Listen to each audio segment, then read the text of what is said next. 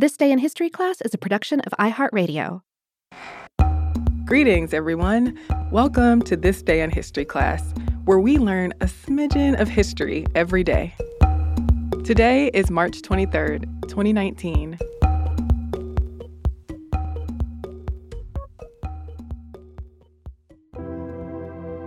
The day was March 23rd, 1849. An enslaved man named Henry Brown packed himself up in a box and, with the help of friends, mailed himself from slavery in Virginia to freedom in Philadelphia, Pennsylvania.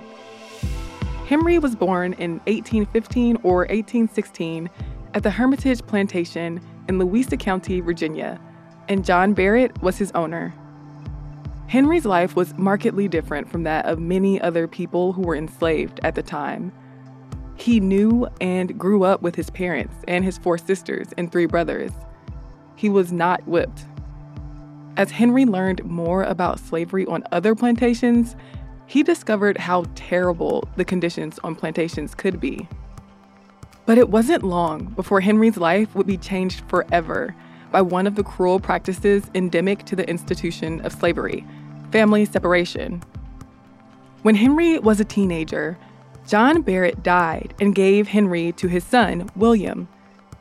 William took Henry to Richmond to work in a tobacco factory, separating Henry from his family. William promised Henry good treatment and a small sum of money if he behaved well and worked hard. Years later, Henry married an enslaved woman named Nancy, who was owned by a banker named Mr. Lee. But Henry was once again torn apart from a loved one when Nancy was sold to Joseph Colquitt, then to a man named Samuel Cottrell. Cottrell basically extorted Henry, telling Henry that he could stay with his wife and kids if he paid him $50 a year. Henry did so, and the family lived together for years in a rental home, attending the First African Baptist Church. But in August 1848, 12 years into the marriage, Cottrell sold Nancy and the 3 Brown children. At the time, Nancy was pregnant. On the day Nancy had to leave for North Carolina, Henry held Nancy's hand for 4 miles before he said his final goodbye. Henry was once again ripped away from his family. What happened to Nancy and their children is unknown. It was at this point when Henry began to really resent the lack of morality and goodness in supposedly Christian slave owners, and he longed to escape slavery. He later wrote the following: "One day, while I was at work and my thoughts were eagerly feasting upon the idea of freedom, I felt my soul called out to heaven to breathe a prayer to Almighty God.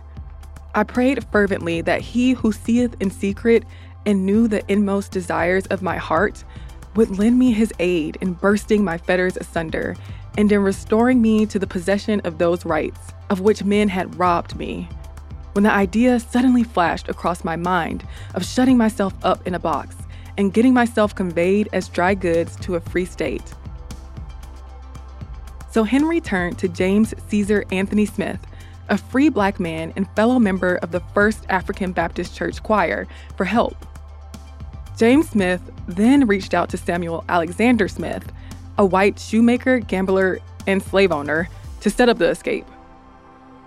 After they decided that Henry would be shipped in a box by rail to Philadelphia, Samuel Smith got in touch with James Miller McKim, a leader of the Pennsylvania Anti-Slavery Society who was involved in the Underground Railroad.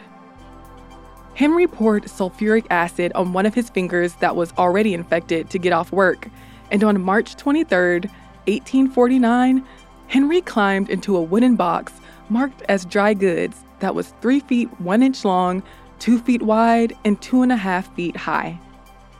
Henry was around 5 feet and 10 inches and 200 pounds, so it was a tight fit. He had a little water and some biscuits for the ride, and he had cut holes in the box for air. Samuel and James nailed him into the box, and Samuel shipped it to Philadelphia through the Adams Express Company. The trip took a grueling 27 hours, and along the way, Henry was turned upside down and thought he might die. But he made it to the headquarters of the Philadelphia Anti-Slavery Society alive the next day. Henry later wrote, "I had risen as if it were from the dead." Months later, Samuel and James were arrested for trying to ship another person to freedom. Samuel was sentenced to 6.5 years in prison, but James was released. Henry Box Brown went on tours telling his story and wrote a book with the abolitionist Charles Stearns called Narrative of Henry Box Brown.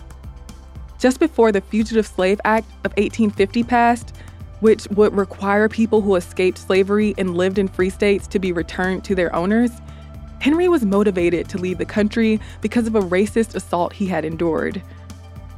Henry lived in England for 25 years, performing acts about his escape, abolition, and eventually magic and science. He returned to the U.S. in 1875 with his second wife and daughter and stayed in the entertainment business.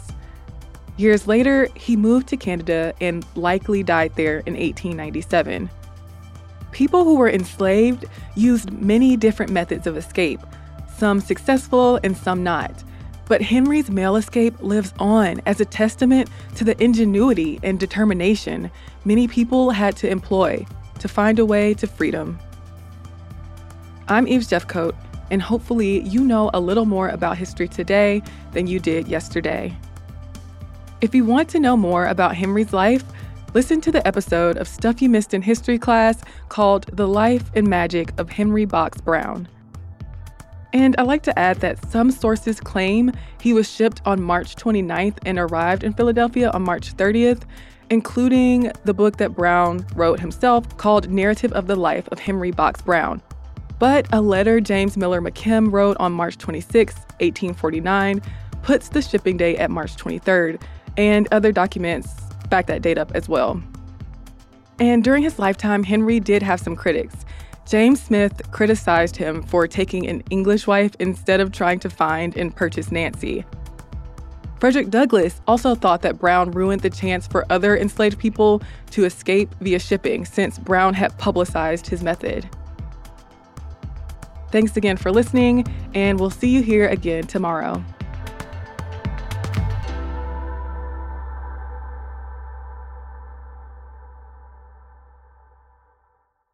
For more podcasts from iHeartRadio, visit the iHeartRadio app, Apple Podcasts, or wherever you listen to your favorite shows.